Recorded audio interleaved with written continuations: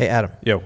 Have you ever noticed I'm kind of a diminutive gentleman? Have you noticed that I'm more whole than I should be?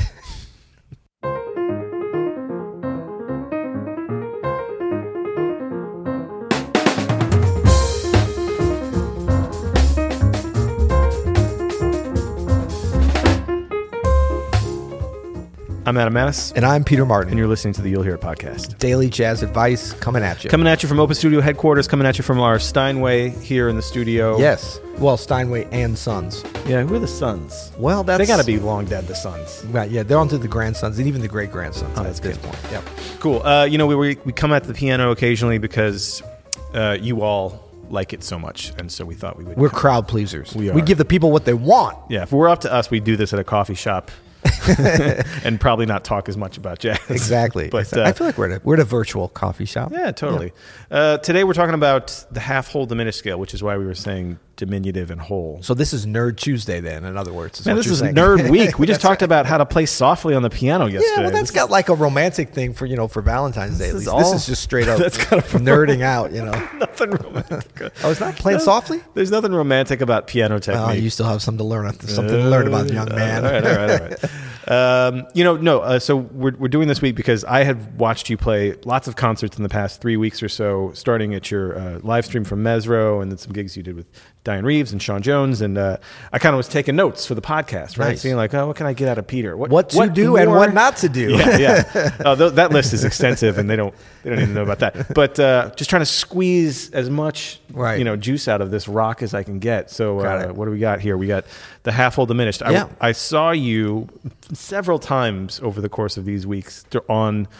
Resort to overuse. Well, let's see. How can we say it? You have overextend myself. You have seemingly endless ways to use the half-whole diminished scale on dominant chords. It's really awesome, and I love that sound. I don't have that sound nearly as much in my playing as I like, and I wonder if we could talk about what you're thinking of when you get into. You'd be talking about that one, right? Yeah, that's exactly right. Yeah, the diminished scale that you would play over like a C7 flat 9. Yeah, C7. Right. So. Yeah, well, the first thing is, I think, if you know the scale, you can jump into some kind of more advanced applications, and we'll run through some quick stuff today. But the idea is that if you're learning it for the first time, I think it's good to place it in some actual usage situations instead of just playing it on your instrument. And this is obviously with the piano, but this, I think, applies to every instrument for using for improvisation. The things that kind of apply more to piano and guitar, possibly...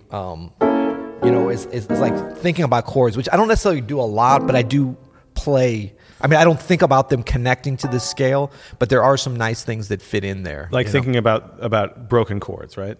Well, no, I mean, actually like voicings and stuff. But then, yeah, correct. Like putting them into the right hand or maybe even the left hand and breaking them up as part of a melodic thing. I understand.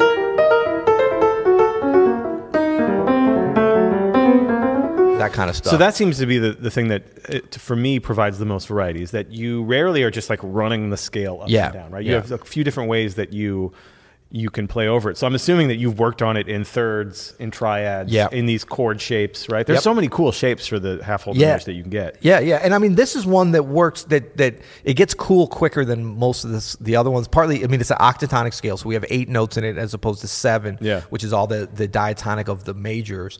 So things that are like the double broken thirds, or what broken triads, I guess you call them. Yeah.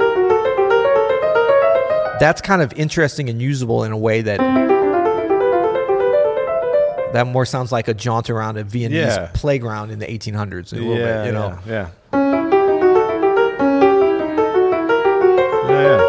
So, I think everything, I mean, there's more, all the more advanced ones, but I think even the basic ones, when you think about the different directions and stuff. Hey, how you doing? Good to see you. Those can be extremely, extremely useful. One that I really like to think of on these diminished scale things is using, and this kind of goes back to like our secret blues scale thing, but using what is like a major triad and a minor triad together. Yeah. Right? So like. Yep. Or. Yeah. I don't know. I'm using my right hand. That kind of thing. Yeah. Or. Exactly. Yeah, that's a great sound. Well, I like the ones you were doing there with the two. Right. You've got that fourth interval. That's definitely one. that there's a lot of cool like chordal permutations and stuff. That's very cool. And then you're not that far off from the Stravinsky kind of sound. Both of those, because of that whole step between the fifth and the sixth, they're kind of different, but they can be used together because.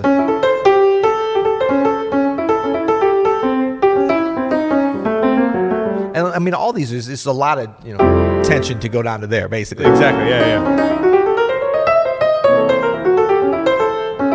But that's such a melodic. Yeah. In so many different kind of cool places. And what's cool about all of these shapes, triad. but especially the 4-note shapes, like what's cool about that is, and you heard me do it a little bit, is you can also just move this up a minor third. Yeah. You know what I mean? Exactly. And it's that same thing, and just keep going. Yep. And it works. Yeah, I mean, almost anything, when you're starting basic, you're just actually going through the diminished. But if you move it up a third, minor third, we're basically going through the diminished pattern. And this being a true diminished scale, 8-note scale, any of these kind of shapes, or even if you break them up, will work there. They don't necessarily all sound good, but given the right situation, they can. But it'll be fine, I mean, especially so I like to do things like make little melodic ideas out of it, so if I'm like, that kind of thing. Yep. Like play around with that going in the minor thirds, and that's a easy way to get around. Yeah. And then there's also some interesting triads that are all actually within the scale. You would just do an A triad, A major, and E flat major. Yeah. I like those, and look, even if they don't fall within the scale, they could still work. It's not about like you have to check these boxes, but they do. And so when you start to get some of these voicings, you kind of know that they can work. Depending on the amount of tension that you want. Yeah. Let's talk a little bit about voicings using maybe some of the notes from these diminished scale. Do you use? I mean, we kind of already did one of my favorite ones, which is like this kind of sound. But do you have any that you? I love all those ones that like anything that has the same interval on the outside and then like a perfect fifth or perfect fourth on the inside. Usually works really well. So that one, for sure. I think this kind of. Where you got an E flat triad or an A triad, that's a little more tension. Yeah. And then here it's just like your traditional kind of what do you call that? What do you call that when it's the tritone of the perfect fourth? Oh, like a sharp 9 thing. Yeah, sharp 9. But it's also like the 13 voicing. Right. Like a tritone sub kind of thing. Okay, so these I like too. These are kind of like block chordish, where you take the same. And it could be that with the 2 minor thirds with the perfect fourth, but I'm thinking the diminished triad and then the perfect fourth on top. Yeah. And then you just double that root on the bottom, which you wouldn't think does that much. But if you voice down on it, Yeah, take it up. It's almost like a modern block chord kind of vibe because you got that octave around it. And you can resolve it. Yep. Like that. Yep. And these are all like resolves to the major. Well, they don't necessarily resolve great to the minor for some reason. Well, it's because it has that like natural 6. You know what I mean? Yeah. You would use more of like an altered sound, I think. Exactly. Traditionally. Nothing's wrong, folks. There's no wrong notes. That's right. And then I think interesting things. I'm just moving up just for fun, but like so D flat.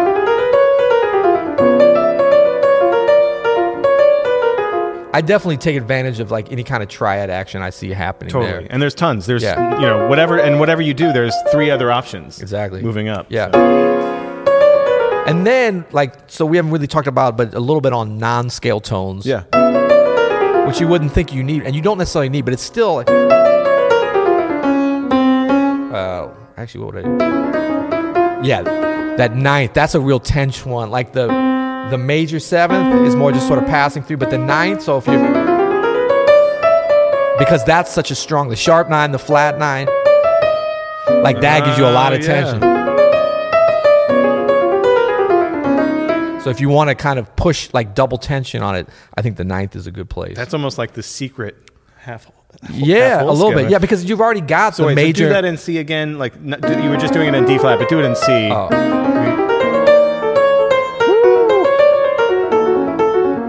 That's intense. Yeah, because you've already got the major and the minor third, so that's not really any. Yeah, but thinking about it though, if you can do the ninth, right, as a little tense note, then that probably means you could do the same thing there, right? So like the natural seventh. Yeah, to get into it. Yep. Yeah, because you're a half step above. Yeah.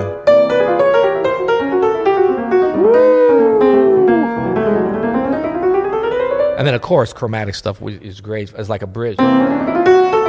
So again, to what's funny about that is now we're using literally every note on the piano, right? Because that's why I'm like, just use a chromatic. Because the half-whole diminished scale is already these, well, it's the whole 8 concept. Notes. And then if you're like, oh, but you could also throw those in. Now we're done. Now we're done.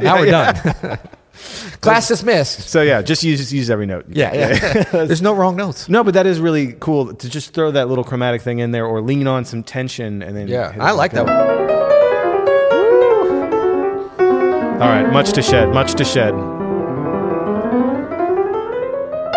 Chromatic. Much to shed. Thank you, man. That's awesome. And then we do have a in our week here, we're just starting. I don't know if you've heard about this, but we're starting to play some tunes that we've gotten from our You'll Hear It listeners. If you have a tune that you want to hear at the end of one of our episodes, just send it to Andrew at openstudionetwork.com. Andrew is our esteemed producer. Andrew's been doing this thing that has gotten attention on YouTube, where whenever we, on the off chance that we let a curse word slip by, Andrew will put in sometimes giant steps to censor it out, sometimes something else. So I just wanted to experiment today just by going, shit.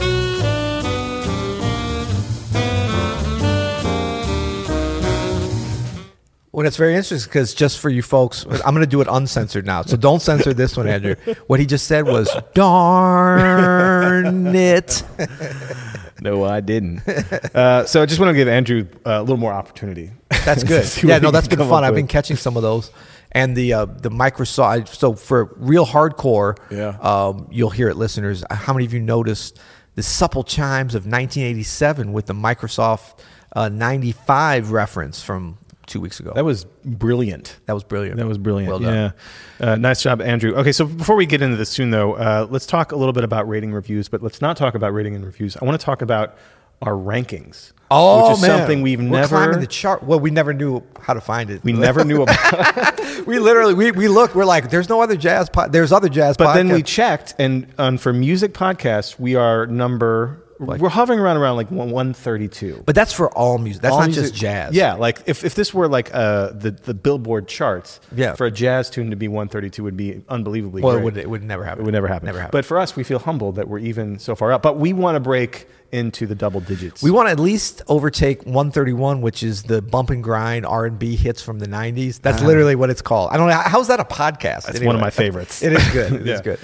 No, so, we thought if we always ask for rating reviews, and they do help, so please continue. And people are really coming through now. We have a lot of ratings and reviews. 7 stars. 7 stars. But we're going to ask you, if you know a jazz musician, to tag them. Go ahead and tag them. Share the podcast, the You'll Hear It podcast with them. Subscribe and like. Yeah, what else? That's right. We're desperate over here, man. Send them some links. And we have something. Someone you love. That's right. And next week, I don't know if you know about this, having been in and out of the office recently, as have I been, we have something very exciting coming next week. What? Am I allowed to talk about it? The sponsor? Our first? Our second, not our first. Our Open Studio is our first. Is and our we'll always be first in our hearts. First in our hearts. Woo! That was close. Yeah. Okay. Oh, we got a new sponsor. We have a new sponsor, and we're not going to announce it yet because I don't know if the ink is dry on Is the it deal. Real money, or are they giving us like Monopoly money? It's not about the money. Man, we don't do any of this for money. Yeah, Monopoly money. Exactly. That's funny. It's not about the money. It's about keeping this rolling. No, but I mean, it's very okay. It's not what people are expecting. This is not going to be for like a jazz ear training app or something. Although that would be interesting. This is something that I think our audience. I think there's already some overlap with this product, and it's something that we're very passionate about. And it's not just jazz related, but it's actually super. It's super cool. It's I'm so excited, man. Yeah. I don't want to jinx it. No jinxing, but coming next week.